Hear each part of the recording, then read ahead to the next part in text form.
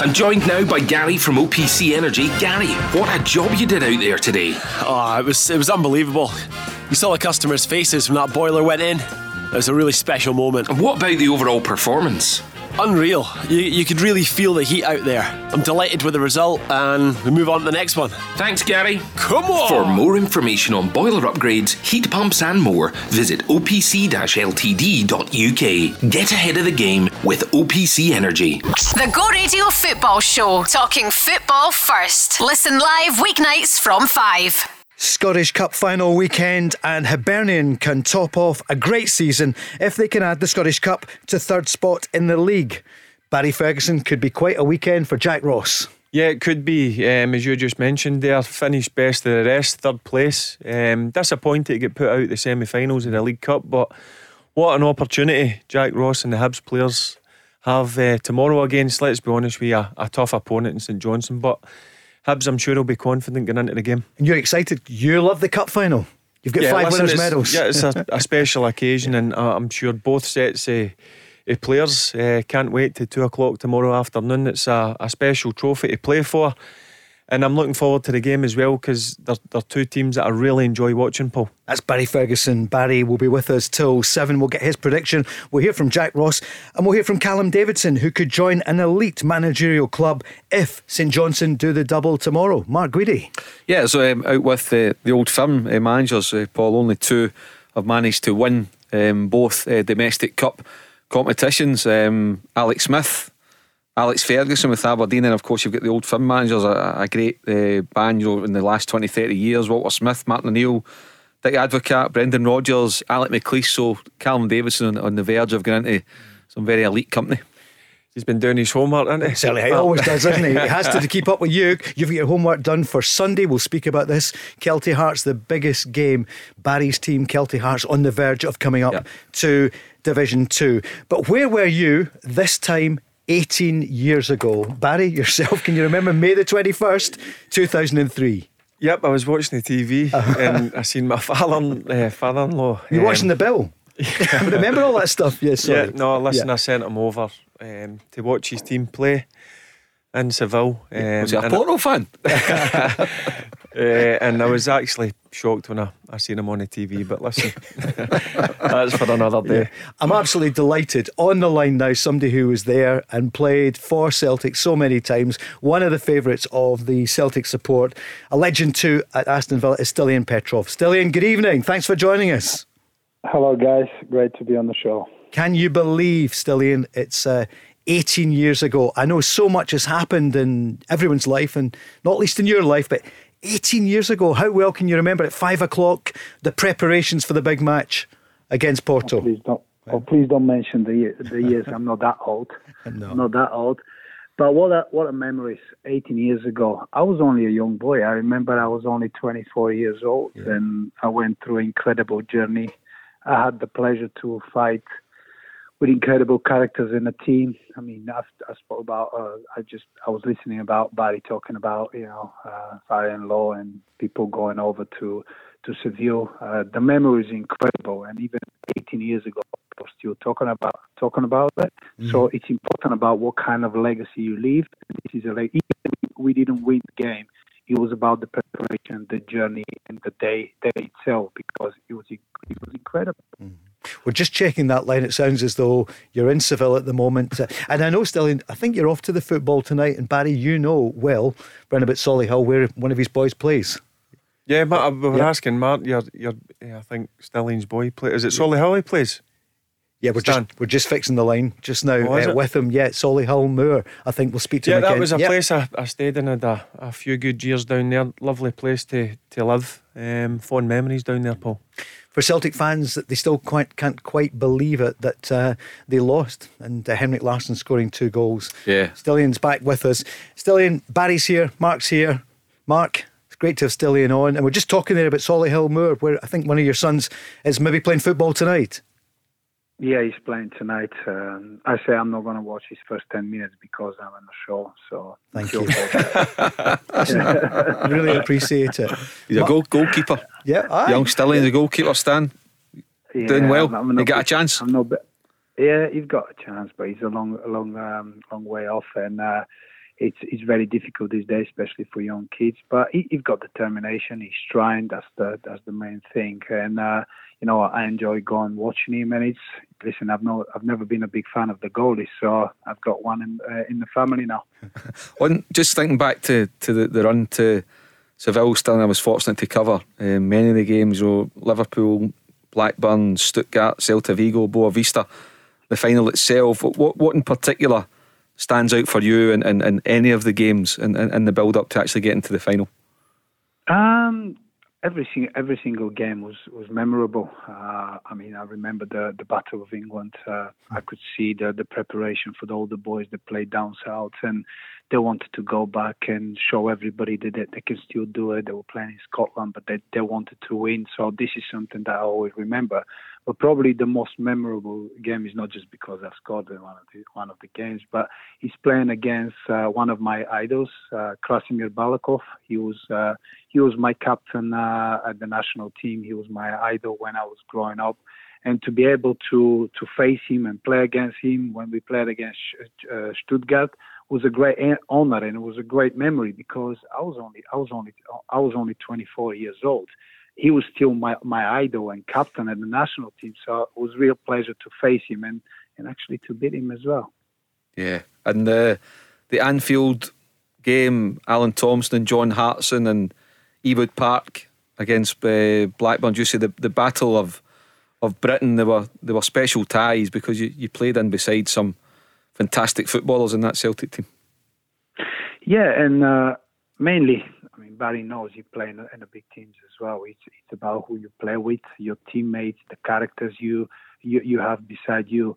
We felt that journey. We felt that we could face anyone. We felt that we had the power to beat anyone, to compete with everybody. Even when we played Blackburn and when we played Liverpool, we felt that they're not much for us. We knew that.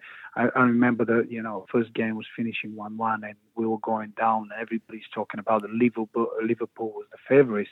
We didn't feel that Liverpool were the favourites. We knew that we've got enough strength and power to go and beat them, and we managed to do that. And when you have this kind of resilience and belief, then it makes you stronger. And I was part of it. And I was only 24 years old.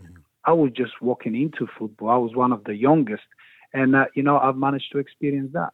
I think that night at Anfield, correct me if I'm wrong, you, Neil Lennon, Paul Lambert at the heart of the midfield against Steven Gerrard and co. Yeah, I remember that one. I remember before the game, Paul Lambert decided for us to go man for man. And I remember then he was picking Danny Murphy, that was his. I remember Lenny was picking Dieter Hamann, and when they said to me that I have to man mark Steven Gerrard, I was like, "Are you two getting the easiest job? I need to man mark Steven Gerrard." But we managed to deal with them because we knew how powerful they were. We had to study their game, especially Steven Gerrard. His late runs and his ability to shoot from long distances, to score goals, to surprise teams from with his late runs. So we had to put so much preparation, and we managed to do it.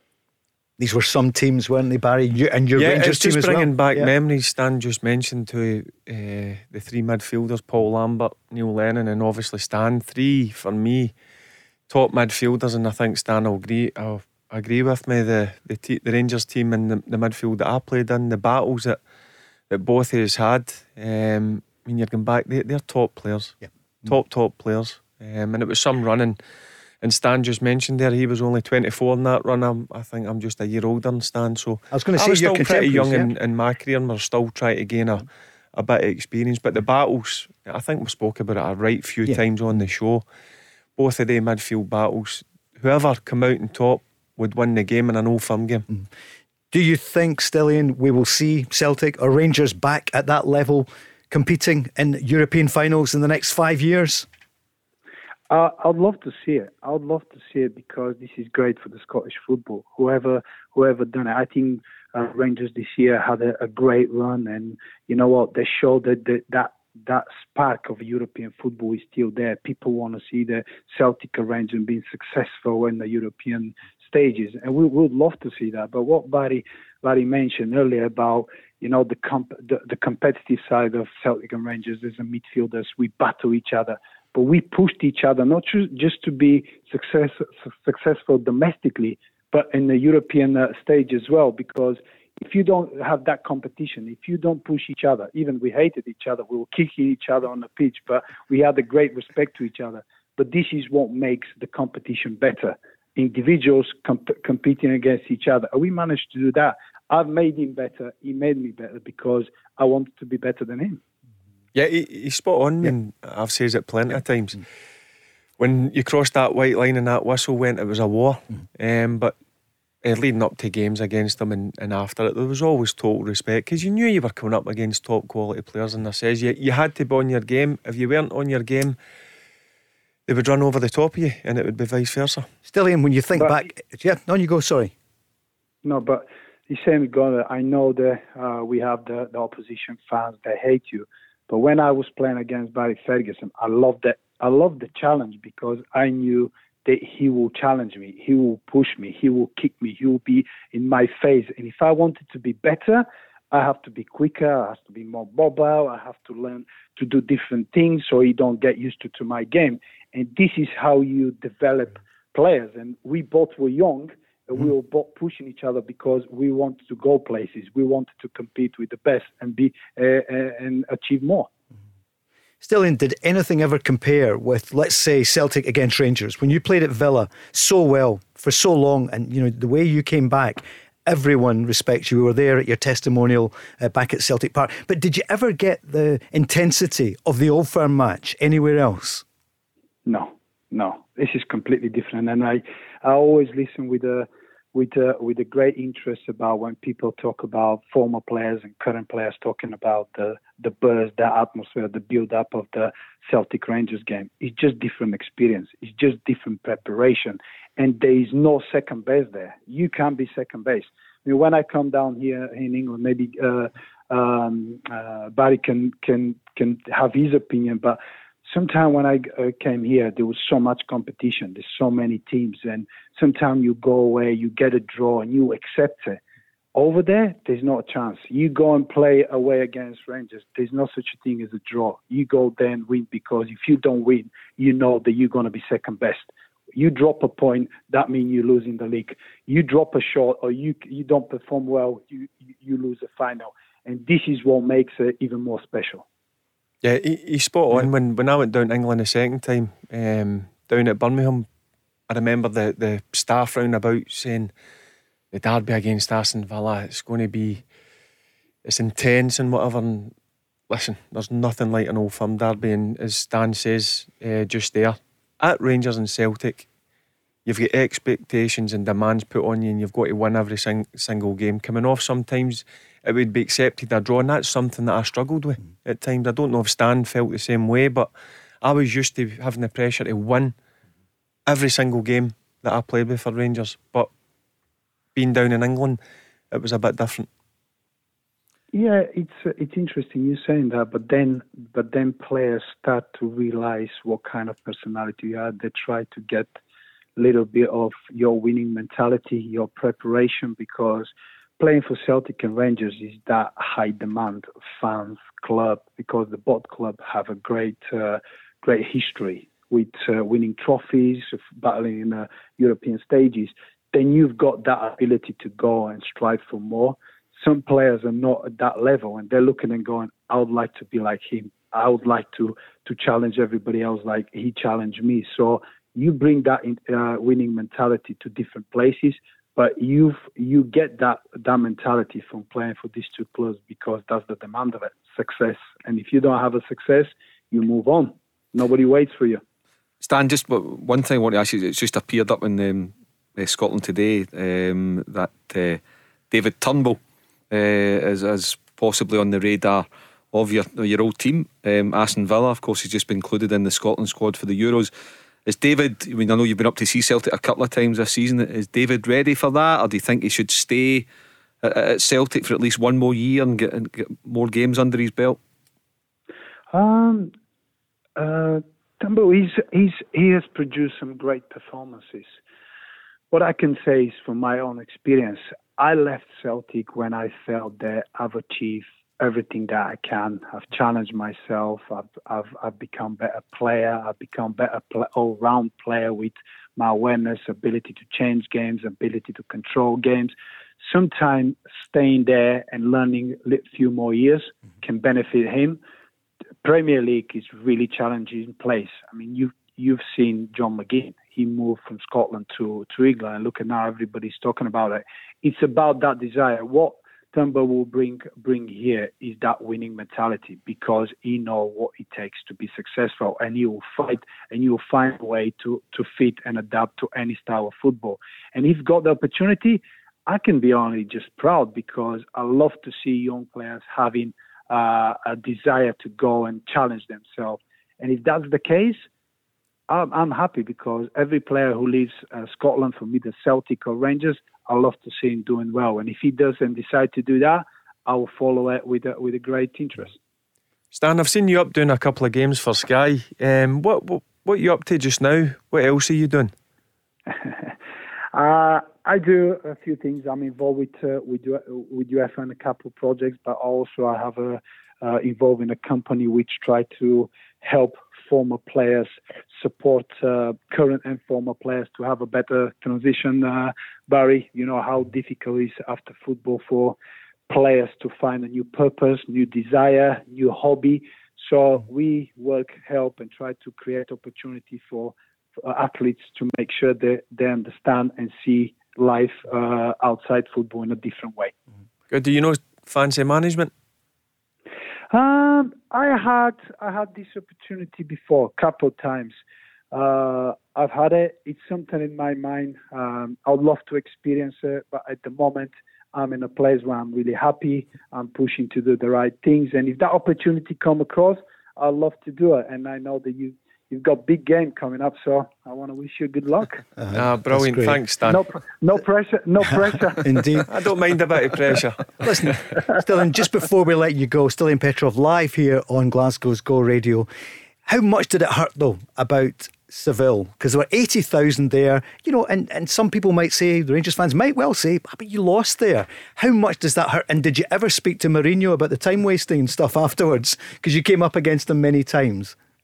Yeah, I spoke to him a couple of times, but it's funnily enough. First of all, I look at my own performance, and to be honest, I was great until the final. I was really poor at the final. I couldn't offer anything. I remember after the game, Mourinho was talking about that was the time when the analysis and DVD, analysing the opposition game. I remember he was talking about giving every single Porto player a DVD to watch every game, every player that he's going to play again. And I remember that day, Manish was in front of me every single time. Every time I try to make a run into a space, he's there. Every time I try to receive the ball in my right foot or left foot, he's always in the right position. And then after the game, he was talking about different preparation. That was the first time I actually realized how important preparation is. And yes, it was painful, but we played against a very strong team, and probably they managed to analyze every single player except Henrik, because he just managed to squeeze two great goals. And you know what? I always blame Bobo. Bobo knows that. I blame him. If he wasn't sent out, he would have won. For God's sake, Bobo. Did you say that to his face, mind you? Yeah, Barry. Yes, I said a few things in his face, but I don't think that day I managed to say that to him. Barry, you it's similar when we went in 2008. Yep. We were excellent. Quarter-final, semi-final. Just got to that final and we just never produced a good performance. We were really flat. Me personally, I felt I was really poor in the game, playing against a midfielder called Tomaszuk, who just basically got the better of me. And I was, after it was a real disappointment, and it was kind of one of the ones during the summer that I had to sit down and reflect and think, how could I do better? So when you get to a final, Stan will say the same. After doing so well, quarters, semis, you want to win. And just the disappointment and not producing a good performance on the day always grates on me a wee bit. Dylan, before we let you go, I know you have to go now to the football with your boy. It's been great to hear you. Any sign there on the M6 of Eddie Howe? Is the car on the way up here?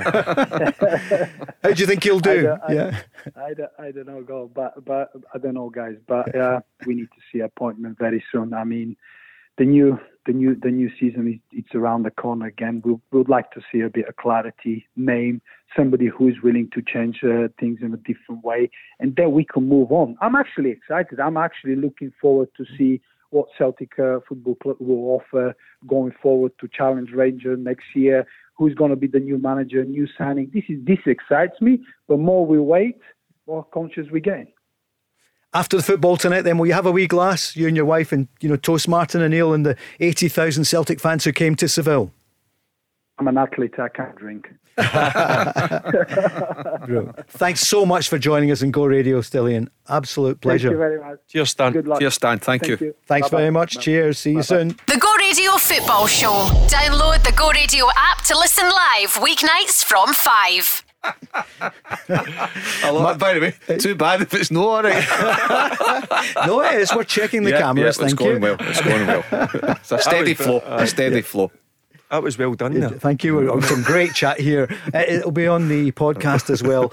You were just chatting about the rivalry between the two, and I loved that point, Mark, you made it. Stillyian Petrov a few moments ago said after they kind of really didn't, they wanted to get tore into each other, Rangers Celtic, but he respected him. He thought, I need to learn more tricks to be better than him in the next game, and vice versa. Yeah, and they say they pushed each other. Two young lads, pretty much same age, trying to make their way in the game and going down south, have good careers as well. Well, Barry captain, going to captain, Rangers stand captain, Celtic a couple of times, then Aston Villa captain. So it was interesting to hear that, just because of the standard. Whether you were a Rangers player back then 20 years ago or a Celtic player, if you weren't on it, you were going to lose the game, weren't you? 100%, and that's what I'd mentioned. And Stan will admit himself, when he first came over, it was tough times for him. It took him a while to get used to. Obviously, I'd been in a different environment, but as time went on, let's be honest, I'm not going to kid MD on here, he was a top player, top midfielder, and a real good guy as well, Paul. As he says, he made a great point. He hated each other for 90 minutes, 93, 94 minutes, but the respect was always there. And some battles, things were said on the pitch which I can't really mention on live on air, but that's just part of football, because I was desperate to win for my team, he was desperate to win for his team. That's a great message for everyone with some of the madness going on. Listen to Barry Ferguson and Stillyian Petrov, and on the pitch, the blue versus the green versus the blue get tore in against each other. But see afterwards, see if you bumped into them when you were all out later on, how were things? If you were in a restaurant and if he was there, you would sit. If you were out with your friends, or if you were out with your wife, you would have a quick chat with him. You would have a beer with him or a glass of wine. So there was none of what people think goes on. As I says to you, there's always respect. Every time that if I was out in a group of Rangers players, or as I said with my missus, and I seen a Celtic player, a group of Celtic players, I would always go over and have a chat with them and have a laugh and a bit of a ding dong. But that's great. Supporters were the same, and I know it's hard, but support the same when you're inside the stadium and you're sitting in the house watching the telly. See, for that 90 minutes, go daft, get it all off your chest, 100%. do what you need to do to try and your team. But see, after it, if you bump into a Celtic fan or whatever, be respectful. And that's a message that I'd love to be able to go over in this part of the world, Paul. You go and ask him. They do it. The players do it. They're respectful. They enjoy each other's company. They have a laugh together. If you've played well, they'll be the first to pat you in the back, and vice versa. I just waited to get up the tunnel before I done that. But listen, even when you go away with the national team, there's always Celtic and Rangers players, and people would say to me, "Do you sit separate? Do you not speak to them?" Listen, come on, we're playing with the national team here. You would have a laugh and a joke, and you try and give them a wee slide boot in training or whatever. But look, there was always one thing I will say with the guys that I played with at Rangers and the guys I played with at Celtic, there was always that mutual respect. Brilliant. You mentioned the national team there. Let's talk Scotland. We're 24 days away from the Euros, and we're only 28 days away from Wembley. Anyone get a ticket? Daniel Mossy is on the line, a scout for Albion Rovers. Daniel, is this true? You've got a ticket for Wembley. Good evening. Aye, very much, mate. Aye, definitely. One of the weirdest mornings, because it was like fastest finger first. So I mean, waiting to see if I got the link through. Got the link from the SFA, and happy days. Absolutely buzzing, boys. Wow. How much was the ticket? Well, hang on, it was 125. I went for Cat 2, but it was category free and 1 as well. But 3 was like, I think 3 and 1 is just one of them was one that everybody was going for. So Cat 2, I got it, but I was buzzing, absolutely buzzing. Just see get any of them. Yeah, sure. Everybody be buzzing. That's brilliant, Daniel. Delighted to hear that. And you're a scout for Albion Rovers. Yeah, well, you go down to watch Harry Kane then as well. You're in the running, you're going in for Harry Kane. Well, see, boss, it's one of many jobs. Barry, met you a few times at the club. Also do the stadium announcing and also help take the under-21 squad as well. Great. Albion Rovers, great. You love it. I always wondered that was my old team. I played for them. I know you did. I played for the Rovers. Yep, the announcer was giving me a bit of dogs abuse a couple of times. I've been up there. Daniel, what did you think? They must be paying you too much, Daniel, if you went for Cat 1 at Albion Rovers. Cap 2. Daniel, what do you make of the squad? Are you pleased that the young guns are in? I was reading Barry this morning in the Record, and he's so excited. We'll come to him in a minute or two. How do you feel about the squad selection? I think it's quite interesting. I think it's quite good having the young guns involved. Billy Gilmore, I'm actually quite pleased he got a call up along with David Turnbull. I think they two have deserved it. He got a call up. I know they're uncapped and unproven at that level, but you know what I mean. As Alex Ferguson say, basically he got the young boys in as well, and look at what he done with them. So how do you know we're not going to maybe do something extraordinary with them? But to me, it's one of those ones. Is how do you go from, like, if say for Tom's sakes, and hypothetically speaking here, you beat Czech Republic, what do you do against England? Do you know what I mean? Like, do you go with a back three with 2 wing backs? Do you defence, go very defensive? How do you play it? Here's a question for you. Good question. Barry? I don't think he'll change much, Stevie Clark. He's got a certain way of playing. And I think, I'll be honest, if you go back to the start of Steve Clark's reign, it was a hard watch. The first few games I'm thinking to myself, I want to see Scotland a wee bit more at it, but as time went on, the group of players get used to a certain way of playing, and he's really comfy with that back three. What I liked, I think it was what was the game?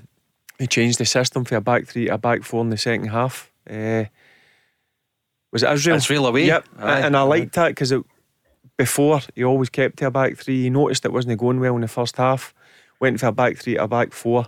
And it changed the game in the second half, and we could have went on and won it. But when I look at the squad, I don't know if Daniel will agree. I'm excited. I think this Scotland squad, and you look at the age, I think the oldest player, take away the goalkeepers, is 30-year-old or 31. This squad can be together for the next 4, 5, 6 years. And the quality, you go on Kieran Tierney, Andy Robertson, McTominay, John McGinn, James Forrest, Shea Adams. And then you've got the emergency, Kevin Nisbet's now breaking into the squad. You've got the 3 young boys, Nathan Patterson, David Turnbull, who I think in time will turn out to be a top player, and the guy who I think is going to be the mainstay of the Scotland team for the next 10 years is Billy Gilmour. I honestly believe that. So I'm excited and I'm quietly confident this group of players can get out the group. Mark? Yeah, I would agree. A real buzz when Stevie Clark announced his squad on Wednesday. I couldn't find fault at all with the squad, Paul, to be honest. I'll back his 26-man squad 100%. And yeah, I believe, you win one game, you're 90% of the way there. So one victory at Hampden, or the better if you can get it at Wembley, even better. 4 points, absolutely get you into the next stage. But you might get there with 3. And if we can't do it this time with the calibre of player that we've got, the manager that we've got, and bearing in mind we've got 2 home games, albeit they're only in front of 12,000-13,000 supporters, we'll never have a better opportunity, Paul. We've been there, you've been there more than me, when we go there and we're home, within 10 days. This is a chance to extend it, and I agree with Barry. I think we will. I've got a real good feeling about it. I'm excited. I don't know how Daniel feels, but I'm excited about that squad. And boys. Yeah, 2 home games, Czech Republic and Croatia. I think Croatia are a step up for Czech Republic, but they're still winnable games. I don't think they're top nations. I'm going to put it back in there. I don't think Croatia's the same team they used to be, like a World Cup against. No, they're an aging team as well. They're an aging team, but listen, they've still got one of the best players in the world for me in the top 10 is Luka Modric. he is top class. I know he's getting on in time, but you stop him playing, you've got every opportunity, Daniel, with beating Croatia. Aye, totally agree. It's, as you say, aging team. I think Czech Republic, again, a team would beat at Hampden with their actual first team squad at time round. Do you know what I mean? 2 home games, technically. We should be looking home tough. We can do it. Do you know what I mean? So you should be looking, I'm hoping for at least 7. That's my opinion, but I'll take 4 and hopefully be the third best or second. I love that. I like your confidence. I know, yeah. I'm having that. Barry, today in the paper you were saying that Billy Gilmour is a beautiful player, and Thomas Tuchel, you reckon, will build. Yeah, I just Chelsea love watching around him, Paula. I've got to be honest with you. Look, I know some people might disagree with me here, but I don't really care. I've watched this boy from an age of 15, and I've seen him progress. And the thing that I take my hat off to him is he's left this country at 16 years of age. He's went down to the bright lights of London, a big club. He's made the breakthrough in the past 18 months, and when you watch him, he just takes control of games. He demands the ball. He takes it in tight areas. I just love watching him. I just think he's a beautiful football player. I really do. Mark, I mean, that is quite a statement to say that Tuchel will build Chelsea around it, but it's coming from you, Barry, so we do listen. I see, Kante can't go on forever. No. Jorginho's been linked with a couple of teams, and the thing about Billy Gilmour, even though he's so young and he's maybe only started half a dozen games this season, when you see him, and I think back to the game at the Etihad a couple of weeks ago, and also the cup ties at maybe at home to Luton Town or whatever it was, but constantly demanding the ball. And you can see the respect that his teammates have got from the senior pros. Your forgetting the names of, but anyway, Alonso's and all those guys. They're happy to give him it. It's just like, there he is. You just see him. He's like you, 20. Drop him deep. Give me it. If you were saying to Lorenzo or Arthur, give me the ball. Come on, give me it and let me go on it. That's what you see Billy Gilmour doing, and that's a great sight. And I agree, he's going all the way to the top. He's got the potential to be world class, proper world class. See what I've noticed, Mark, if you watch him, his body now, he's starting to mature physically. He's starting to go out a wee bit. I know he's never going to be the tallest, but I don't buy into all this. You hear some people, I don't know if he's big enough to make it the top. Look at Kante. I know it's absolute nonsense, but if you look at him physically, he's starting to go out the way. So that he's obviously doing a lot of work, maybe in the gym with the people behind the scenes there. But I don't know. I mean, Mark, you obviously agree. I don't know what Daniel thinks, but I just think he's going to be top class, the young kid. Daniel? I think be honest, what was he, the Academy Best Player of 2020? So there's a bright future down there. And when you watch him actually play, it was before the Leicester game, was it 3 games before that? Something like just holding the ball for how small. I'm not being angry against his height, but for how small he is, he holds the ball up well, picks out this like the perfect passes. Do you know what I mean? When you watch him play, you're just actually in awe of him. And I think he's like, as I say, with him and David Turnbull, I think they two are just the prospects of the future of the Scottish game. And to me, I was listening to you talking about Petrov earlier. When I heard him about going to Aston Villa, for David Turnbull going to Aston Villa, I think it's maybe a bit too early from at this point in his career. But I think what Thomas Tuchel is doing with Billy Gilmour, just basically, how do I say it, like maturing him into the games with Chelsea a bit more and taking his time with him. I think it's far better for him. And I think in the long run, maybe not playing as much game time now, but in the long run, I think he'll be fantastic. Yeah, you just need to look at what Pep Guardiola done with Phil Foden. Exactly. I was thinking that. Yeah, he brought him in for a game or two, brought him out for 4, and now Phil Foden's every game.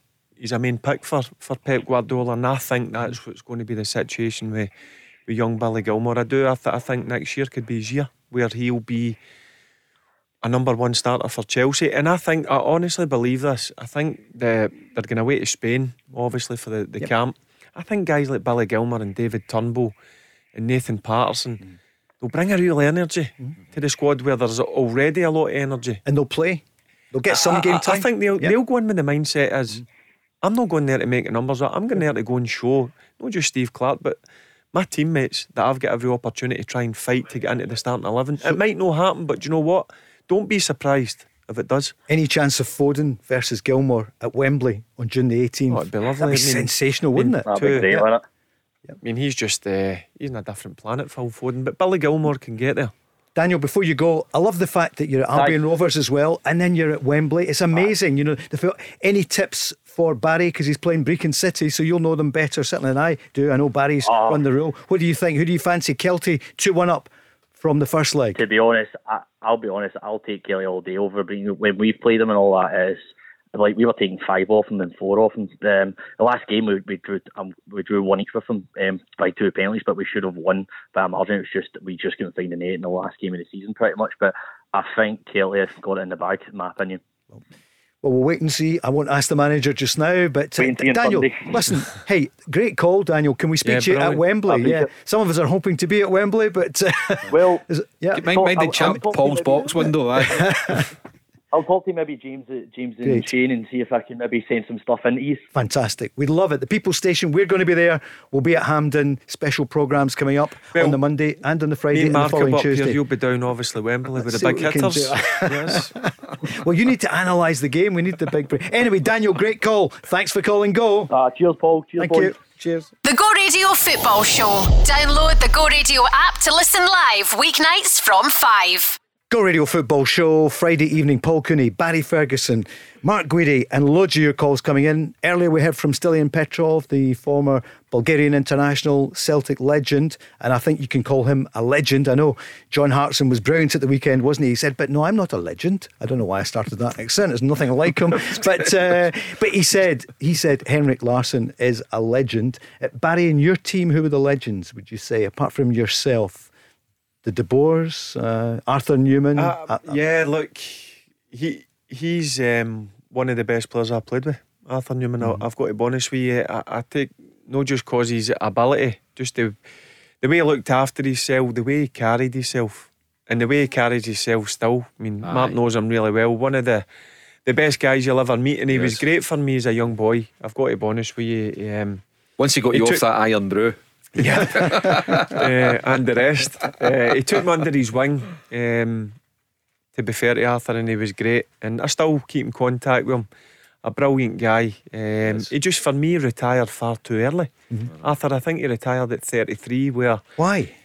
I don't know. I don't know. He just made a decision. For me, he could have went on. The way he looked after himself and the shape him, he could have went on for another 2 or 3 years. But look, there's a number of players that I played with. Could go down as legends, no problem. But for me, Arthur Newman's one of the top ones. Mark?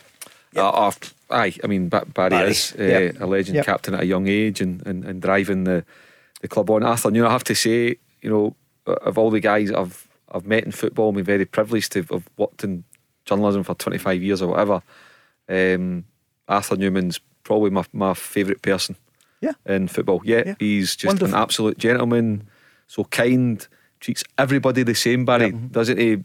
First to the bar to buy a pint, you know, all the kind of things. Loved the Rangers, loved Scotland, his 2 daughters. Born here, stayed on for 5 or 6. I think it was the weather actually, or the lack of weather, that just eventually drove him back to Holland. But just a first class guy. Got so much time for him. He took to the country. He loved it, but he took to Rangers as a club. And I remember the first month or two, he says to me when we were away, staying overnight in a hotel, he's like, why do people keep shouting at me? Shouting crazy things. I says, listen, this is it just starting, mate, believe me. But you get used to it. But what a great guy. Listen, I can just echo what Mark says. He was a wonderful human being, but he took me, and he didn't need to do it, he took me under his wing, and I learned so much in a short period of time. And it definitely kicked me on in my career. And he gave a lot back as well. I know he did loads for the hospices in Lancashire, didn't he? Yeah, he did. Years afterwards, he was still York Hill, St Andrews Hospice. The lot. I was fortunate enough, very privileged to write his book with him, Oranje in Blue, and all the proceeds went to the 4 charities: St Andrews, York Hill, Motor Neuron, because of Jimmy Johnson at that time. And the Rangers Foundation, all of it. His dinner and his book. I think it's about £100,000, Paul, split between the 4 charities. A wonderful that sums guy. him up. You were there that night at his do. That night in Glasgow. Isn't that brilliant? In these days that we're living in again, anyone listening, tell the fans. This is what the players are like then. You know, there he is raising money for motor neuron, and at that time, of course, it's terrible what it did. And he remembered Jimmy Johnson, the greatest ever Celtic player. So I'm not going to all the books. Yeah. I've read, all right, go on. We're only on until 7. I'd written Stillyian Petrov, very privileged to write Stan's book with him as well. And when Stan had his doing, Andy Cameron was there, and Paul and Stan again. It was for York Kill that night, and Arthur came along as a guest. He was retired by that point. Came in, sat in beside 400 or 500 Celtic supporters, and he loved it because it was for charity. And like Barry says, just crossing the divide with no problem, and mixing and showing respect, and just like having that sense of community, having that sense of goodwill, hands across the city and all that kind of stuff, Yeah, and see, we played, what a battle that was. Arthur Newman and Didi Agat at the time. Yeah, that was that team we're talking about. We keep talking about the midfield, the ding dongs, and obviously our two centre backs, Craig Moore and Amoruso against Larson, Sutton and Hartson. But that right side of Celtic and left side of us, obviously Neil McCann and Arthur Newman against Didi Agat and Jackie McNamara at times. What a battle. Amazing. Battles throughout the full pitch. Love it. With both of their teams. 5 till 7 every night. We'll continue through the summer, building up to the Euros. And of course, just mentioning the motor neuron, of course, the late great Fernando Rickson stricken down by that. So there was Arthur raising money in memory of Jimmy Johnson, and then for Fernando as well. Who were the legends in that Celtic team? We'll maybe talk about that in the next hour. We heard from Stillyian Petrov earlier. We heard from Daniel, who's off to Wembley for the big match, England against Scotland. But they're all big matches, and we will be there. Cup final coming up tomorrow. Before that, see Fashion Sakala signed off with a great performance, and he scored yesterday, a 2-2 draw. So that's a good sign for Rangers. That's a good sign. I've actually been on the internet and looking at quite a bit of footage of him. Sometimes it's hard to tell watching him on video, but listen, he does look the part. He looks a confident player. The manager's been tracking him for over a season now, so I look forward to see how he settles, because that's one thing. There's no doubt he's got good ability, but it's how he settles in Scotland. It's a different environment. He'll know have experienced anything like being at a club like Rangers with the pressures and the demands that are put on you. But he looks if it's a good catch for Rangers. Different pace, of course. He scored 2 goals yesterday as he signed off in Belgium, and he'll be coming to Rangers in the summer. Still no word on Celtic, but you mentioned it to Stillyian Petrov.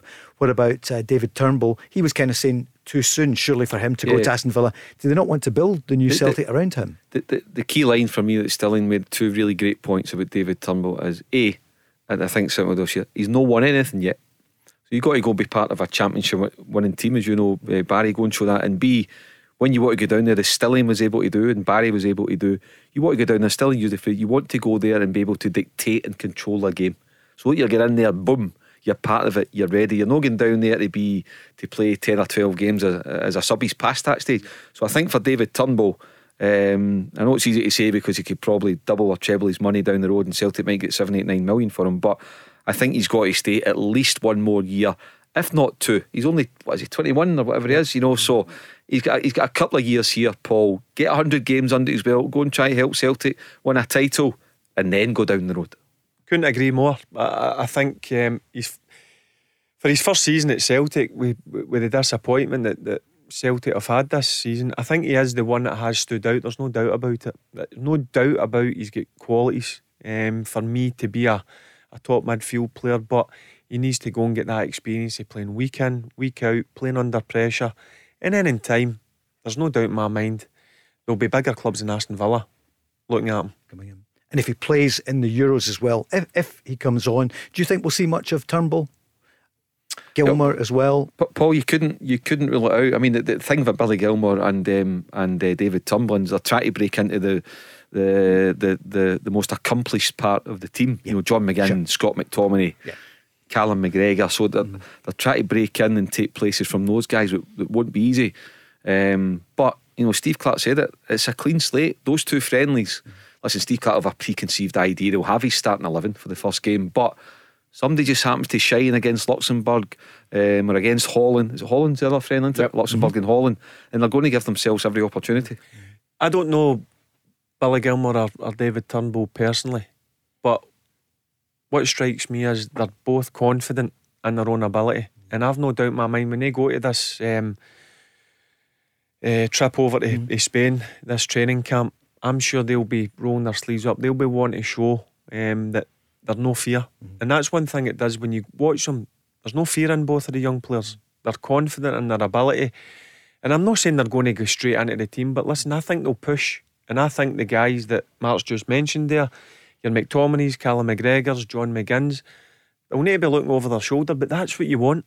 That's what you want in a squad. You want the younger ones coming in, bright, bubbly, enthusiastic, pushing the guys who have got the more experience in the team. How excited are you? Because we're heading to the news shortly. We'll look forward to the cup final after that. How excited are you for the Euros now? Paul, I'm, it's very lucky to have been to 3 European Championship finals, 3 Euros, 3 World Cup finals. So, but I have to say I'm really excited for what lies ahead. It'd be great if we had 50,000 at Hampden, but we can't. That's the circumstance. We can't get away from that. But we've got 12 at least. Yes, but we're getting something. And even watching Dundee Kilmarnock last night, just seen a couple of, 1,000 or 2, whatever it was in the stadium. Just seeing that just gives you a lift. But I'm excited, and I think it's right. The emergence of the young talent just bringing a freshness to it all. Great. 1 more hour to go, and I say that because the first one has flown in. We're looking forward to the cup final, and there's more news coming just after 6. I'm joined now by Gary from OPC Energy. Gary, what a job you did out there today. Oh, it was unbelievable. You saw the customers' faces when that boiler went in. It was a really special moment. And what about the overall performance? Unreal. You could really feel the heat out there. I'm delighted with the result, and we move on to the next one. Thanks, Gary. Come on! For more information on boiler upgrades, heat pumps and more, visit opc-ltd.uk. Get ahead of the game with OPC Energy. The Go Radio Football Show, talking football first. Listen live weeknights from 5. The Go Radio Football Show with OPC Energy Limited. Hosted by Paul Cooney, Barry Ferguson and Mark Guidi. Call now and voice your opinion. 0808 17 17 700. And thanks to everyone on the socials. It's busy tonight. They're saying how much they enjoyed the chat about Arthur Newman and the Rangers legends and that team, Barry, that you played in and led. And also the Celtic fans love to hear from Stillyian Petrov in the first hour. And someone else saying, did I really hear Harry Kane for Albion Rovers in the first hour? Mark Guidi, was that you? You were speaking to Daniel from the Wee Rovers. Harry Kane, I wonder, is it Man City do you reckon he'll end up at? What do you think?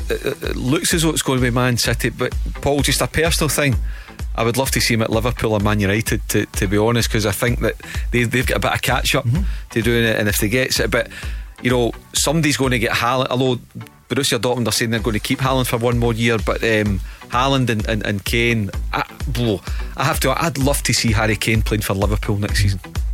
How about that? Kane for Liverpool? Listen, it's a possibility. There's no doubt Liverpool, Man United, Man City will all be in for him, because for me, I do think he is the best. Do you? Yeah, I remember you said. Yeah, I do think he is the best. I know this is maybe one of the best, if not the best. For me, he has his goal scoring record is phenomenal, and what I like about him, he's only 27, but he's desperate to win trophies. It's not about money for him. He's desperate to win medals and trophies. And I seen an interview with him with Gary Neville. He doesn't want to end his career without anything. So he's still ambitious. He could stay at Tottenham and get an absolute fortune and become, well, he is a legend there, but he could become an even bigger legend, maybe and win a League Cup. But no, he wants to win Champions Leagues. He wants to win Premier Leagues. No chance he'll stay then. Do you think Daniel Levy can persuade him? No, I think he'll be away. I think Harry Kane's made his mind up, and what are you looking at, 100 million from Barry? Yep, it's got to be at least that. It's going to be, Mark, isn't it?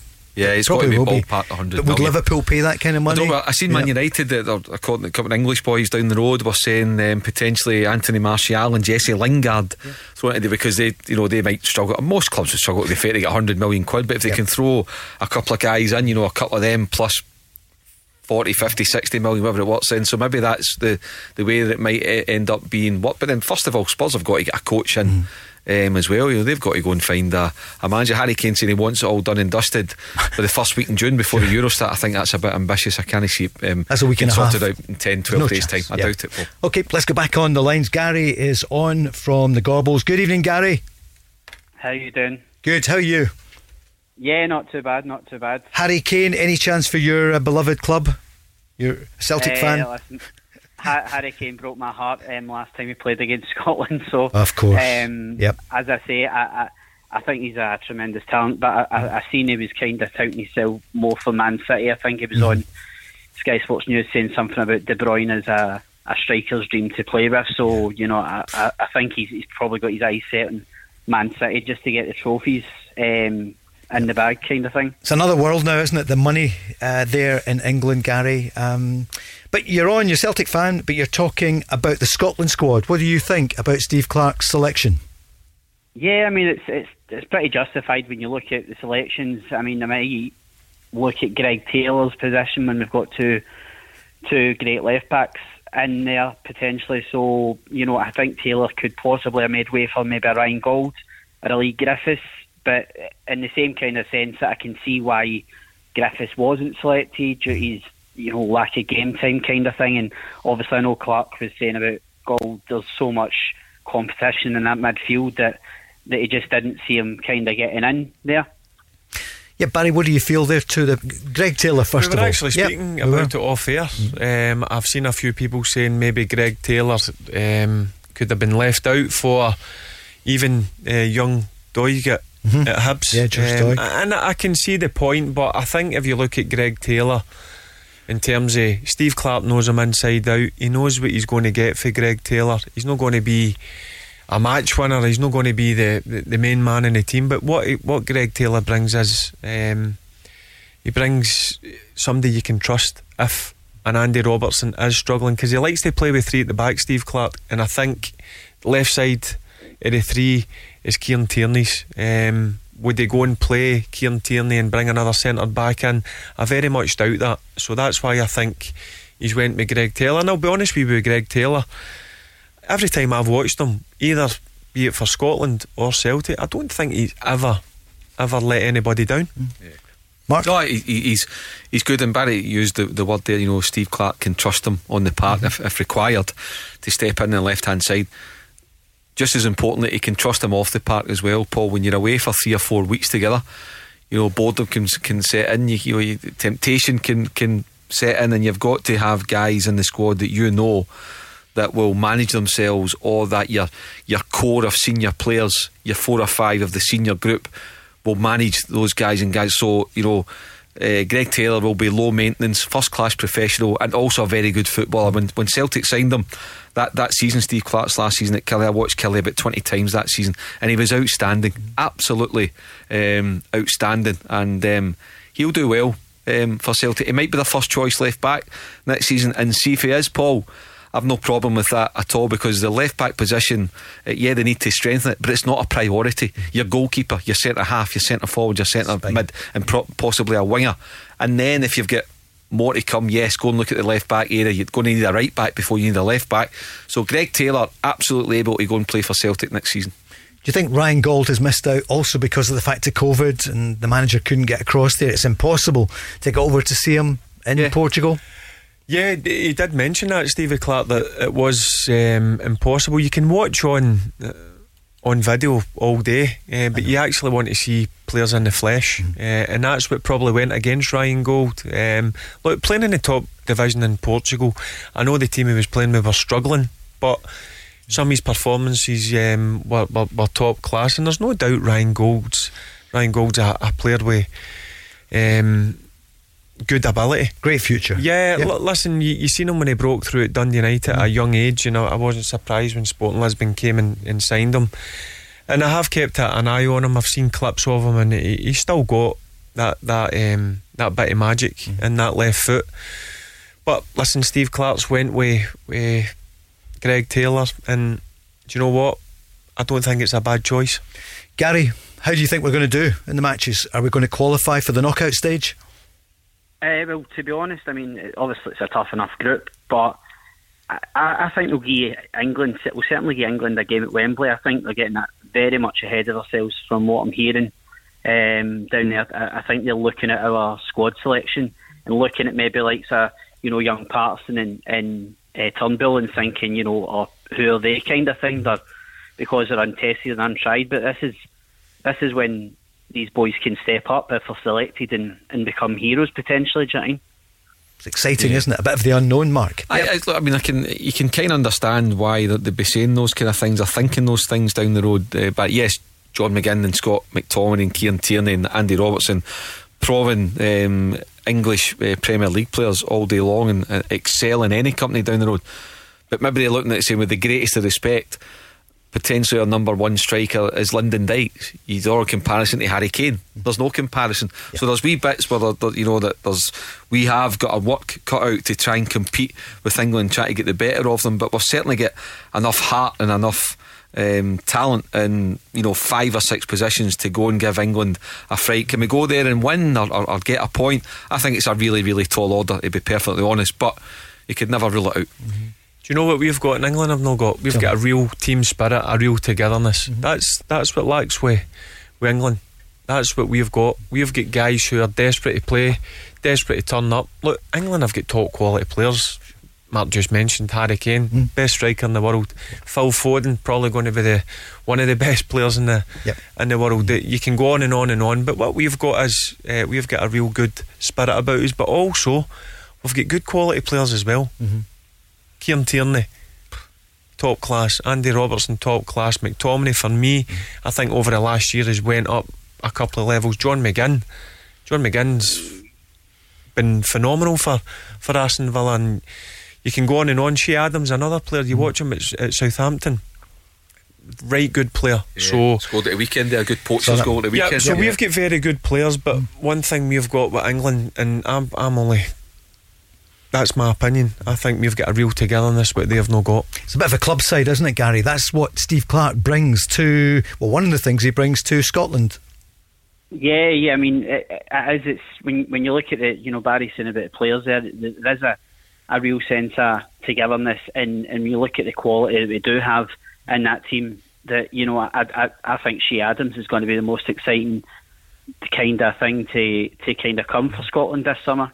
I think from what I've seen of him at Southampton, from what I've seen of him so far at Scotland, I think he could really be the surprise package up front kind of thing for us. But I think it's got to be disappointing. I'm gutted for Kenny McLean, obviously. He's going to miss it, and I think even to some extent Ollie McBurney, who I'll be honest, I don't rate as a striker, and to be honest, I wouldn't have had him in the squad after the whole sure, of course it's the team huddle debacle kind of thing, against the games against Israel and Serbia, where he refuses to kind of go in the huddle. I don't agree with that, but he's going to be a miss as well, because he's a target man. He's a big guy to kind of aim for when he's playing up there.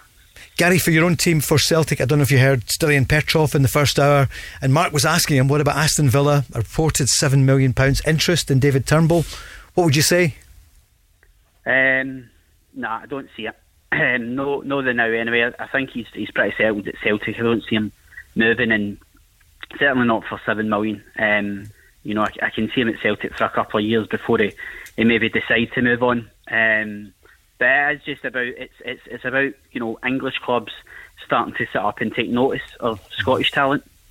Yep, and someone will come for Rangers players too over the summer, Barry, probably. Yeah, but in terms of David Turnbull, we'd mentioned it. I think best for his career, if he stays another season or two and gets a number of games under his belt. There's no doubt, as I said, I think he's got real qualities, and I know the transfer fee bandied about £7 million. It's too cheap for players. £7 million. But what I do think is Celtic might need to get him tied up in a new contract. I know he just came and signed a 4-year contract last summer, but that's something to cover. A player with huge potential who I think could go down to the Premier League and play all day. Final point on him, Mark. He got hooked a few times and he didn't look too happy, and that's great. You don't want to look happy, but is there part of him might say, wait a minute, was I really wanted? Was I given enough game time in the early months of this season at Celtic? Yeah, he clearly looked frustrated, and whatever John Kennedy's reasons were for taking him off. Certainly once or twice it was a surprise. I think one of the games at Tannadice it was a surprise to take him off, but he will be looking at, once the Euros are over and done with, that will be his focus for the next 4 or 5 weeks. But after that, he's got a new manager to go and press. Paul, it'll be the same like Steve Clarke just said they announced his squad. It's a clean slate for everyone, and it could well be that if it's Eddie Howe or however it's going to be, that they're maybe only going to have 7 or 8 senior players to work with from the start. So David Turnbull's going to have to be at the core of that. So I think there's next to no chance that David Turnbull will be sold this summer. Now, unless you can't stop clubs from Aston Villa being interested in him, that's only natural. But at the moment, considering who's, if you like, first in the queue to get out ahead of him, guys with only a year left to go, David Turnbull will be around. And then, as Stillyian said, and as Barry said, a couple of years down the line, look at it. But now, just help Celtic be successful, grow your own reputation, improve as a player, and then take it from there. What I like about David Turnbull, obviously, the first time round the deal collapsed with obviously the problem with his knee, and he's went away and had to do a long rehab. There was a serious issue there. So that shows you, first and foremost, he's got a good mentality, David Turnbull, to come back for that and get back playing and get his big move, because that must have been a major disappointment at the time, when you don't even know that you've got a problem until scans happen and Celtic let him know, listen, there is a serious issue in there. But fair play to the boy, because it's easy to go and feel sorry for yourself, but he's went away, get the operation, worked really hard, got his big move,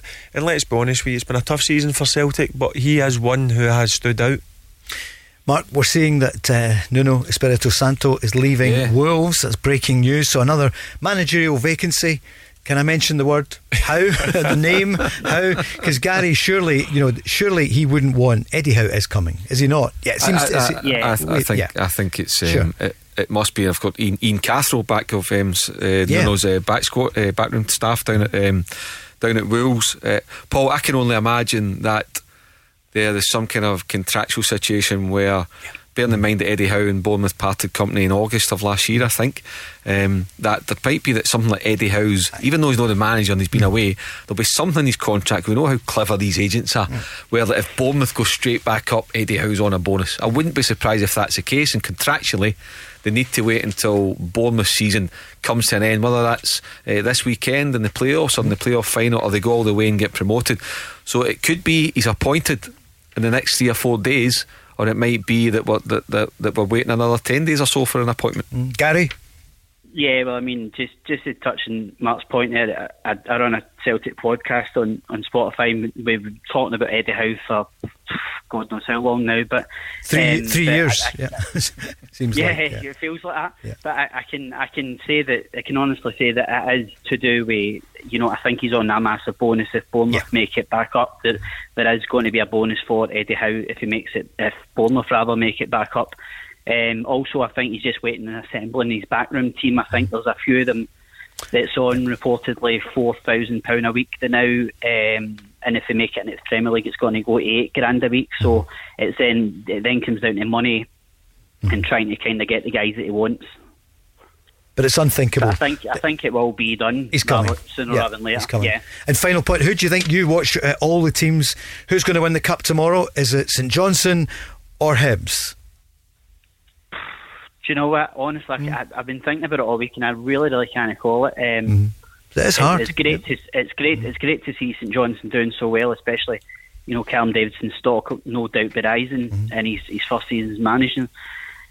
I think St Johnstone will have just too much. I think St Johnstone 2-1. Maybe. Which podcast? Which one's yours, podcast wise? It's a Celtic FC appreciation show. We've just started it last month, but we managed to get on Spotify and Apple Music. What I was going to just say before I went was just to ask Barry about Lewis Ferguson. I know obviously there's a couple of bids been thrown out, I think, from Aberdeen. I think $1.5 million was the last bid, and Aberdeen obviously rejected his transfer bid. Do you think it's a case of Aberdeen playing hardball with Watford and getting more money, or do you think it's a case of Lewis would rather stay in Scotland for the now with one of the big two? Well, I don't see it as Aberdeen playing hardball, because he's got 3 years left in his contract, so they'll want a certain amount of money for him. My honest opinion for Lewis, for his career, I think he needs to go now. Whether that's to a Rangers or Celtic, or whether that's down to England, I think for Lewis's development, I think he needs to leave Aberdeen now, and I think it will happen. Is it the right thing to do what he done with putting a transfer request in? I'm not too sure, Because listen, Aberdeen are in control of the situation, as I mentioned there. He's not going into the final 12 months of his contract.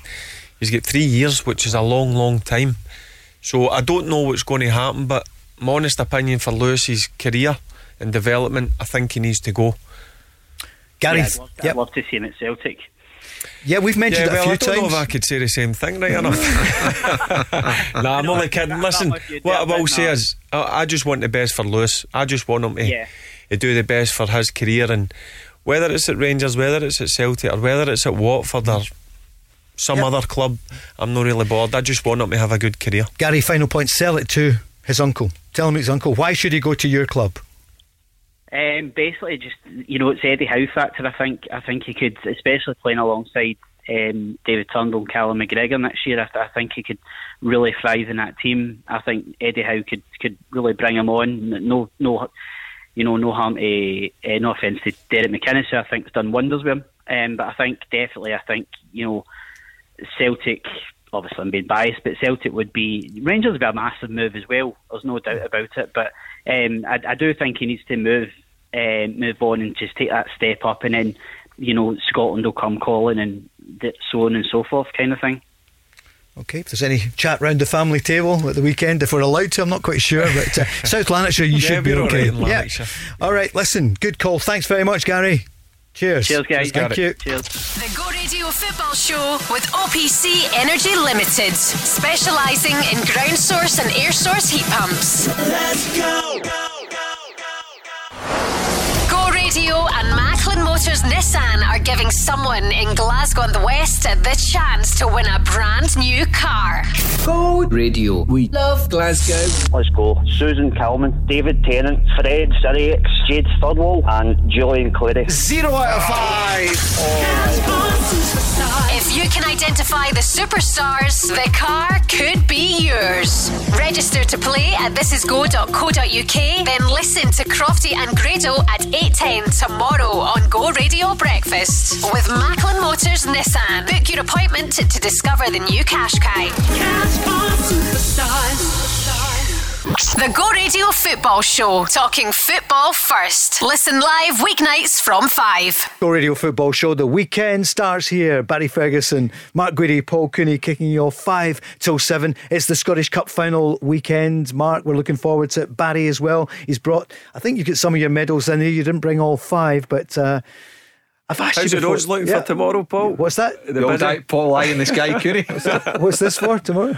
You saying how's the roads looking for tomorrow? Sorry, The eye in the sky. The eye in the sky. That's for the over 40s. Yeah, the eye in the sky. The eye in the sky. Right, so no, everything is fine there. Thank you, gentlemen. Right, let's preview the cup final tomorrow. Here is Callum Davidson talking about the big day. They've had problems with COVID in the last 2 weeks. What's the news? Health bulletin, still wait and see, unfortunately. So I think I'll probably know more tomorrow who's going to be available, who's not going to be available. So the latest round of tests came back negative, which was good. But again, obviously, players have, I think since the last Hibs game, I think we've probably only done 1 or 2 proper training sessions with a group of players. So, it's a real difficult one. It's a hard situation. But, what I know is that the lads are raring to go. It's going to be a difficult team selection for me on Saturday. And is there pressure on him? We obviously know it's a big game and a huge game. We've got nothing to lose, really, because probably nobody really expects us to win. We've already won a cup. We finished 5th, so we've probably achieved the highest possible goal we could do this season. If we add another cup to that'll just be extraordinary. I said to the lads, it's great pressure. I've been at the bottom of the league in my playing career and fighting for relegation. That's horrible pressure. That's pressure you don't like. With the pressure playing for cups and winning leagues, that's the pressure. It's enjoyable, and you love to be involved in that. So I think it's slightly different going into this game. Match kicks off at an empty Hampden tomorrow at 2, but the main games have kicked off already, Barry. They have. Yeah.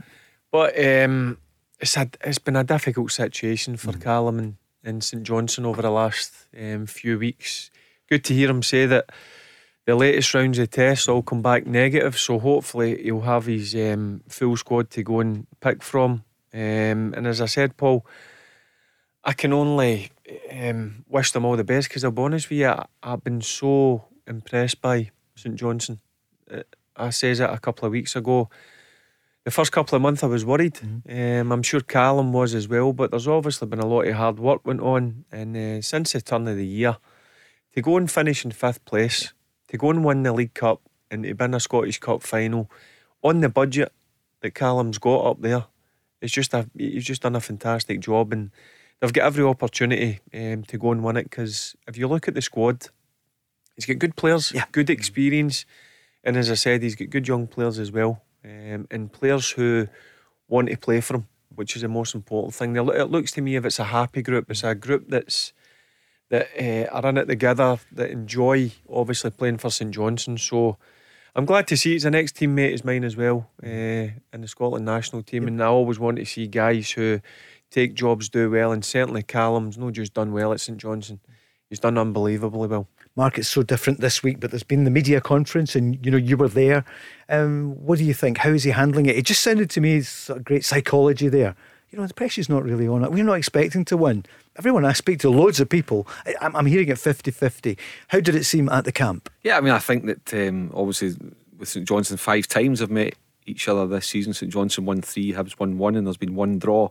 The last time they played at Easter Road 3 weeks ago, 1-0. I think that's when the kind of COVID problem started for St Johnstone. So he said that's 3 weeks tomorrow, and there maybe 2-3 maximum proper training sessions. So I can understand why Callum's saying that. He's been missing a number of players on and off over the past couple of weeks due to for obvious reasons. The thing that's impressed me most about Callum Davidson, and Barry's right, first half of the season, I think St Johnstone were bottom of the table. In October, they've climbed to 5th. But if you look at the squad inherited and some of the players, he's probably built a squad, Paul. He's probably built a squad now in a value of £9-10 million.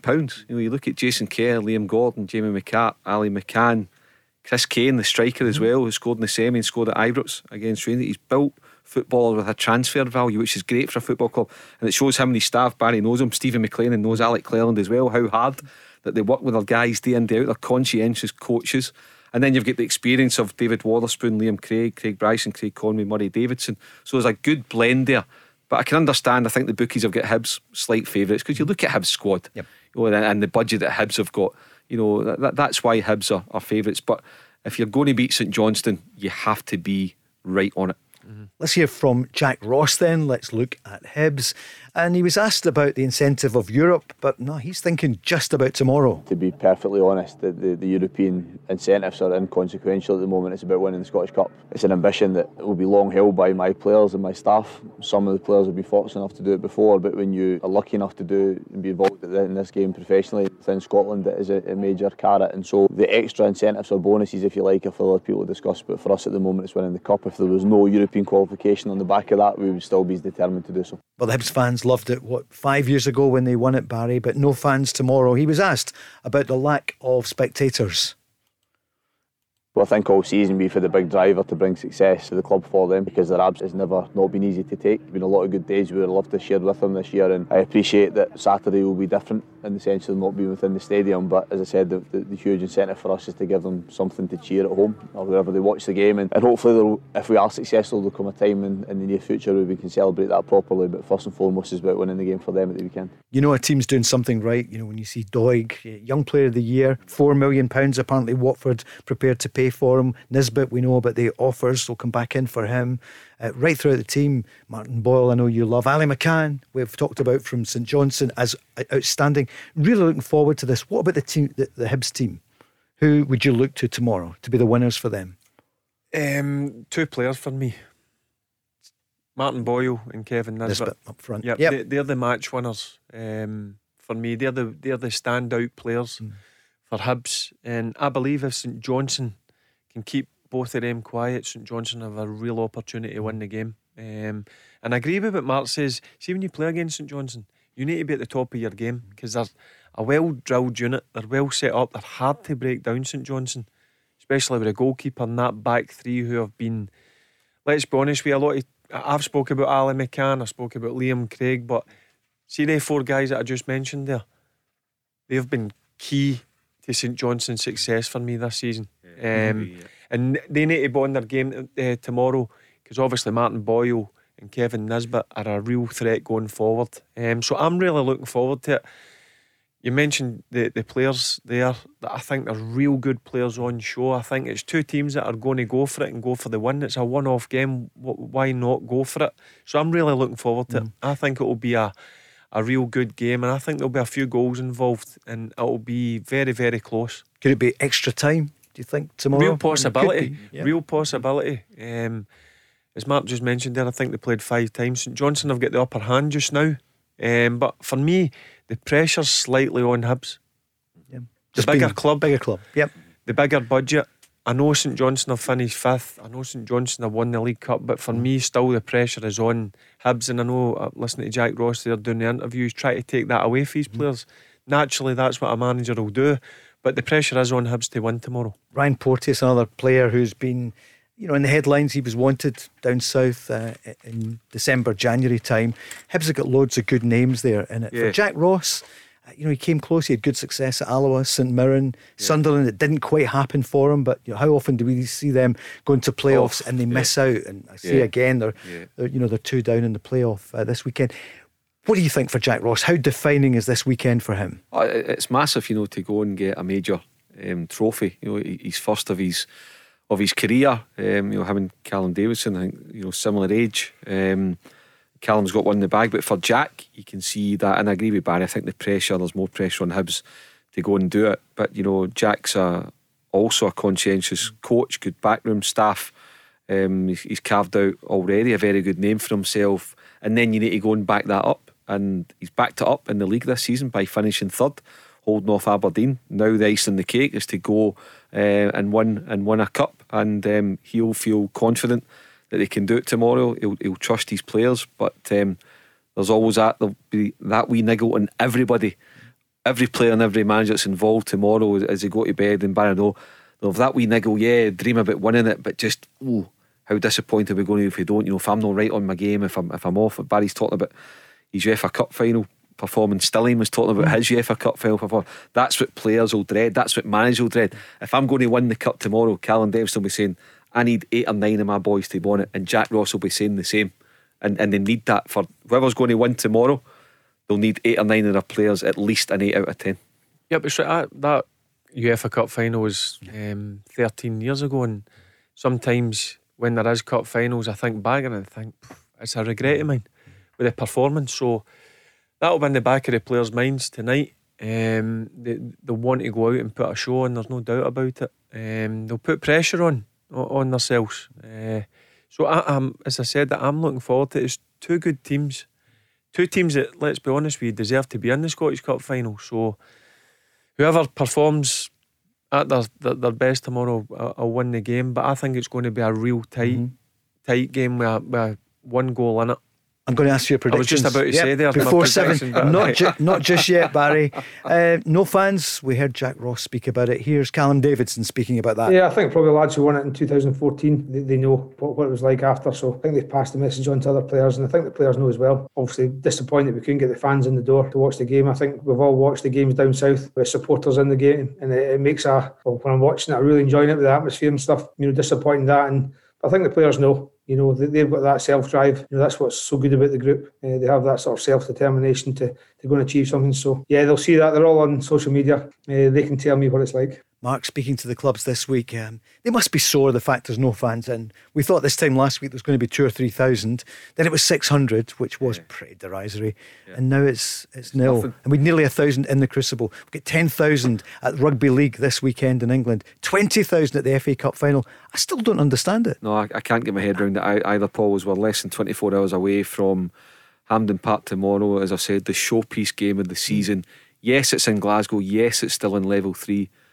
But would it have been a major problem to have 2,000 people inside the stadium tomorrow? With the greatest respect, the 250 people at Kelty Hearts earlier in the week for Barry's playoff game against Brecon, with people at Dens Park support, and then brilliant, absolutely brilliant. But it's just not right for me that we can't have supporters in the stadium tomorrow. It's a showpiece game, and could we have had the 600? There was a good wee buzz about. You can get 600.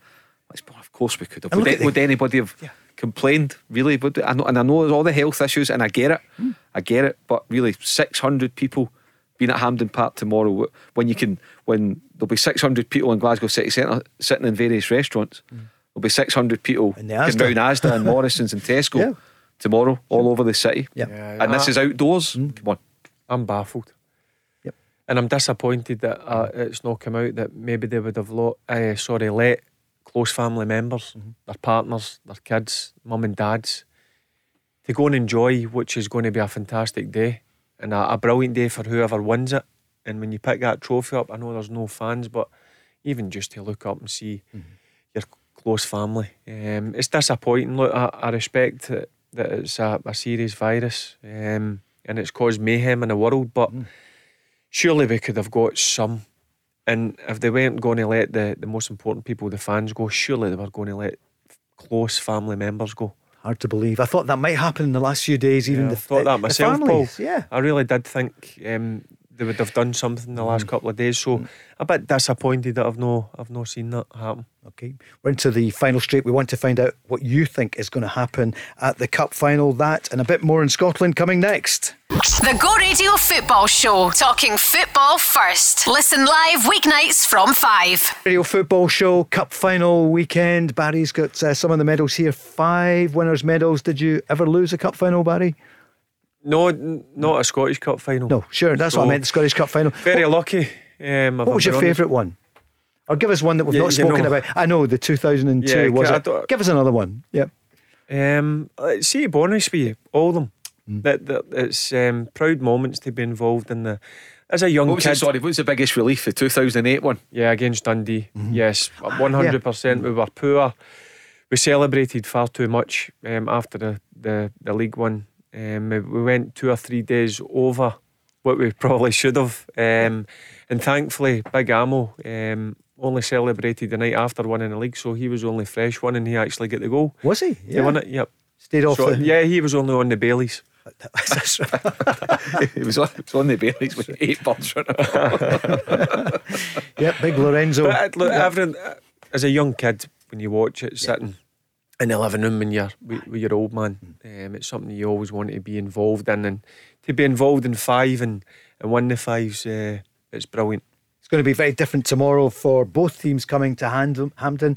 What's the day like? How does it start? How do the players get together? Here's Callum Davidson. I've left it. Some will meet up at McDermott, some will meet up somewhere else. I think I've left it open. Obviously, with having the virus in the building, I think it's really important that everybody's what they think really than what I think.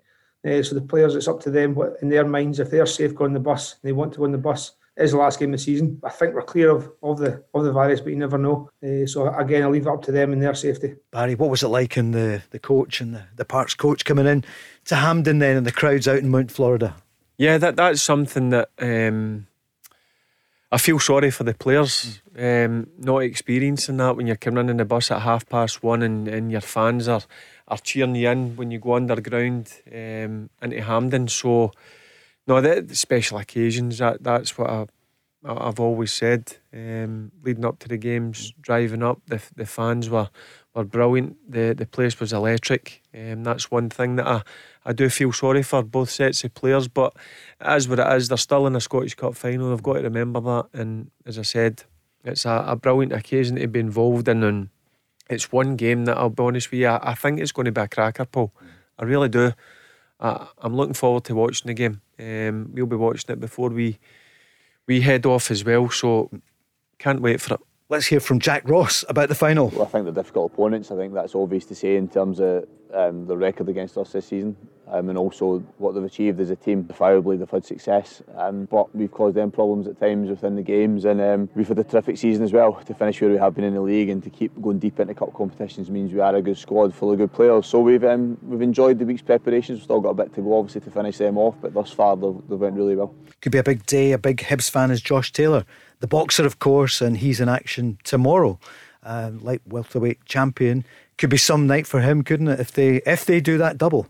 Yeah, fighting in Las Vegas, massive fight. It's a great publicity, great backing from the whole country, and he'll be keeping a keen eye on the Hibs game. That's his team, and it could turn out to be quite a day for him. I fancy him to win his fight tomorrow night, Paul. I think he's going to do it, and it'll be a credit to Scotland. Andy Murray, the Proclaimers. I'm thinking of the celebrity fans of Hibs and Judy as well, who joined us earlier in the season. Judy, a big friend of Callum Davidson's, who's his tennis coach, stuff like that. So very, very close to the the Murray family. She's brilliant. She does so much work here in Glasgow as well with kids in the East End. She was in Maryhill in the north as well. Love it with Judy. She is fantastic what she gives back. Saint celebrity fans, is it Stuart from the Off the Ball? I'm trying to think who else is there. Off the Ball. Is there anyone else? There's the girl on Sky. Joe from Sky. Yep. Oh right, Joe from Sky Sports. And Colin McCready from Taggart. Oh, of course, that's right. The Taggart as was. Yeah, Colin McCready from Taggart. Do you remember Colin? Love Taggart. It was, remember they used to be filming it and all that when they used to work up at STV and things. Matt McManus going away back. Murder, wasn't it? Yeah, the late great. Yeah. They still get one. No UK Go, but one of the channels get away back like 35 years ago. I remember I met one of these actors, on the West End, and I said, "How many times were you in Taggart?" He said, "I was never in it. It's disgusting. It's shocking." He never spoke to me again. I thought I knew his face. I said, "I know you in Taggart," and apparently that was the one thing you could never say to him because he was in everything else, but not Taggart. I was never in it. Right. So for the cup final, and I've noticed they're not calling it the Family Cup final or the Friendly, all that kind of stuff. It's a wee bit patronising. Although we had some cup final 30 years ago this week, and it was Motherwell Dundee United. Remember? And I watched that. Yeah, that was I watched that last week. Yep. I think it was last week I watched it. Mm-hmm. Yep. So the McLean brothers. The McLean brothers. So who is going to win tomorrow? I hear both of you saying it's going to be really, really tight. Barry, what do you reckon? Whose name? Which ribbons are going on? Is it the blue and white of St Johnstone, the light blue, or the green and white of Hibs? I think it's going to be very close, but I think Hibs are just going to edge it. Right. Yep. I think Martin Boyle and Kevin Nisbet will be the difference. You can see them running at the St Johnstone I would love defence. to see Callum Davison. Mm-hmm. I would. I'll be honest with you, but I'm giving my honest opinion. I just think it will be one step too far. Mark, what do you reckon? St Johnstone 2-1, possibly extra time. Okay, yeah. And scorers? Or whose name? Who can you see there? Is it going to be Chris Kane, do you think? Yeah, Chris Kane's had a great run in the Scottish Cup. I agree with Barry. Kevin Nisbet will be buzzing, just announcing the Scotland squad. Martin Boyle, potentially his last game. I mean, if there's a £500,000 buyout in Martin Boyle's contract, what a bargain that is. I mean, that is he'll that's love a that proper pitch, bargain. Yeah. Massive pitch, wide open. Yeah. They'll need to be very careful in Martin Boyle because his pace is just frightening. But I actually think Martin Boyle's improved as an actual footballer over the last 2 or 3 seasons. Yeah, his decision making's a lot better, isn't it? Yep. My nephew Thomas is a big Hibs fan. He'll be watching from San Francisco. He works there in one of the tech companies, and I like he's so excited. Over, I have, yeah. Alcatraz, my favourite ever excursion. Brilliant, Alcatraz. Did you get back out? Yeah, it's a brilliant city, and I love that. Everyone overall over the world, there's fans everywhere of St Johnstone and Hibs. It is a pity, Barry. We did say a couple of weekends ago at the semi-final. Can you imagine? Stephen Gerrard must be kicking himself, saying, "Why are we not in the semi-final? Why are we not in the final?" And Celtic, they could have rescued something from this season, but they didn't. We're maybe over that now for both of them, aren't we? But a couple of weeks ago, you were thinking. I still think with the game being on tomorrow, I'm sure that a guy like Stephen Gerrard will be watching it. I'm sure some of the players will be watching it, and there'll be a lot of regret. But again, don't take anything away for St Johnstone on the night. I thought St Johnstone were really good. Rangers weren't at it, but a lot of people say, Rangers were off it and blah blah blah. But people tend to forget. You've got to give the team credit who went through in the end of the night, and that was St Johnstone. Of course, there's an on-loan Rangers player, Glenn Middleton. Yeah, of course. We involved tomorrow, scored a belter against St Mirren in the. He looked really good when he came on. Yeah, really lively. Set up the goal for Chris Kane as well. Yeah. Great free kick. He's one that needs to really kick on. He needs to find. So I don't think it's going to work out at Rangers for him, Glenn Middleton. So a club like St Johnstone under a manager like Callum, I think it could be a good match. That. And will Callum Davidson get more budget for next year to try and keep the players? I'm telling you, see if Callum can keep the squad and add 2-3 quality players to that, or even just a couple, I think they could go for third place. Can they keep Ali McCann? Well, it'll come down to money. Yeah, it will come down. Look, St Johnstone are a selling club if somebody comes in with a decent offer, because I do think 1 or 2 offers will come in for Ali McCann. Yeah, I think if Ali McCann and Jason Kerr are the two that there will be offers for, I'm pretty sure. in the summer, and possibly Liam Gordon and Jamie McCart as well. But aye, there's the basis there, and it's an interesting thing that Barry says. The club for me next season, obviously the race for the title and Rangers and Celtic, what happens at both clubs.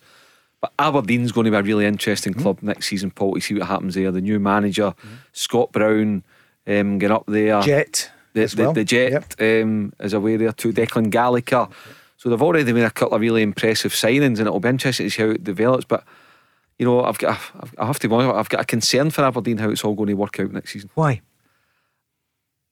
Too much change at the same time. Yeah, there's just something bubbling there that I'm just not sure about. You know, Stephen Glass, you know, young manager, get in, a lot to prove. The expectation levels, you know, it's big. You know, look what Derek McInnes achieved, but he still, you know, was getting questioned by the Aberdeen supporters. The situation with Lewis Ferguson just now, so there's a lot to go and handle and address. And I'm not saying they're not going to do well, but it's I think it's a club to really keep an eye on to see how things unfold the first half of the season. Yep, I think they might look back and maybe, listen, Derek might have wanted to move on in the summer. We don't know, but I think Aberdeen could look back and maybe regret that decision. You don't know what you've got until it's gone. But yep, and let's be honest with you, the job that Derek done up there, bearing in mind he went to Aberdeen and we were struggling, fighting off relegation, stay in the finishing Premier League, second bottom and so on and so on. But again, he's went up there, and every single year, Paul, Derek McInnes had to rebuild his squad. He always lost his best players, and then you look back in this season, McKenna goes away, Cosgrove, Scott Wright away in January. Who was the one that got injured? Hedges got injured. That's four. I know. 4 massive players. Would he be kicking himself that, for example, the League Cup this year, and Celtic were out early, and Aberdeen went out too early as well? You know, they could have had a chance there. Yeah, I'm sure Derek would look back and I think one more cup during that period. I think if you ask Derek, he's an honest guy, he knows the game inside out. He would have probably said that maybe I could have got another cup or two under his belt. But I just think the job that he done up there, under the circumstances every single season, I thought he done a brilliant job. Someone on the socials here, there's many coming in. Jamie from Kilmarnock saying, what's happening? He's watching it the other night, Kilmarnock losing 2-1 to Dundee. What's going to happen on Monday? We'll talk about it in the show. But Mark, what do you reckon? You're a bit surprised that they lost 2-1 at Dens Park? Yeah, I was surprised just just how much Kilmarnock weren't on it. And I think, you know, on reflection, 2-1's been no bad for them when you look at 90 minutes. But again, it just emphasises, you know, the influence of Charlie Adam. You know, what a signing he's been for Dundee. I know obviously it was a pool, it's his home city, and one day he always wanted to play for the club, but for James McPake and the board there to go and get him and for him to produce, because it just, by his play, it just shows how hungry Charlie wasn't getting back up the road, you know, just for a holiday. He was going there to be a proper player and really help the club achieve something this season, and he's 90 minutes away from doing so. Well, let's be honest, I don't think Kilmarnock can play any worse. And I think they would have went away for their delighted with the result just been 2-1. I do. 2-0 would have been too much, maybe. Yeah, listen, it could have been more than that. And it was quite lucky. Kilmarnock on the goal, the left back strikes it, and 2 guys have lunged in for it, and it falls kind of like his feet. Second chance, he pops it away. But as I said, I don't think we'll see Kilmarnock playing any worse. Look, the pressure's on Kilmarnock, no doubt about it. And the big players, Burkie was quiet, Kyle Lafferty was quiet. They need to be on their game on Monday night, and if they're on the game, I do honestly believe that Kilmarnock can do it. They've been up for so long. And before we see you on Monday, Barry, you've got the big match on Sunday afternoon against Brecon City. How's the team feeling about it? How are you feeling, having rested the players after the other night? 2-1 win. We're not going to change it. We're going to win the game. Yep, you're not going to No, hold we're back. going with the same mindset we've had all season. Sometimes I think when you go and you overthink too much about the game. We'll play our usual game, we'll go attack them, and we'll go and try and score more goals than Brecon. That's the mindset that we've had. Is a hedge still at Cleat Park? Still there. The hedge, aye, still got it, aye. Still there. The hedge at Brecon. That's where I made my debut for Albion Rovers at right? Cleat Park in the Skull Cup. Indeed, the League Cup. In 1992, there you go. Skull Cup. Fans there tomorrow, Sunday as well. 250. Brilliant. That's great. Did that help the other night, having the fans back? Yeah, to be honest with you, it was great. I'd seen so many faces I hadn't seen for 14 months, and it was brilliant to see them. But in good voice. Did they create a good atmosphere? They were backing the boys, and there was a few strange shouts that you kind of looking and thinking, but they're the things that you miss. Was your father-in-law there? Just getting back from Seville. Yeah, but it's great. 250. Do you know what? They created a good atmosphere, and I'm sure the 250 Brecon fans will do the same on Sunday. Barry, we wish you all the very best. Cheers. For Sunday. We'll be back together. Monday night? It's been some week, hasn't it, with the Scotland squad announced and everyone buoyant and looking forward to it. The boogie bus will be at Hampden. The fans will be there. They'll be at Wembley and back for the match with Croatia. Thank you so much. Thanks, James, for this week, and to Rob and everyone who's been on. We're back on Monday at 5. Coming up next, Stevie Lennon is live at 7. The Go Radio Football Show, talking football first. Listen live weeknights from 5. I'm joined now by Gary from OPC Energy. Gary, what a job you did out there today. Oh, it was unbelievable. You saw the customers' faces when that boiler went in. It was a really special moment. And what about the overall performance? Unreal. You could really feel the heat out there. I'm delighted with the result, and we move on to the next one. Thanks, Gary. Come on! For more information on boiler upgrades, heat pumps and more, visit opc-ltd.uk. Get ahead of the game with OPC Energy.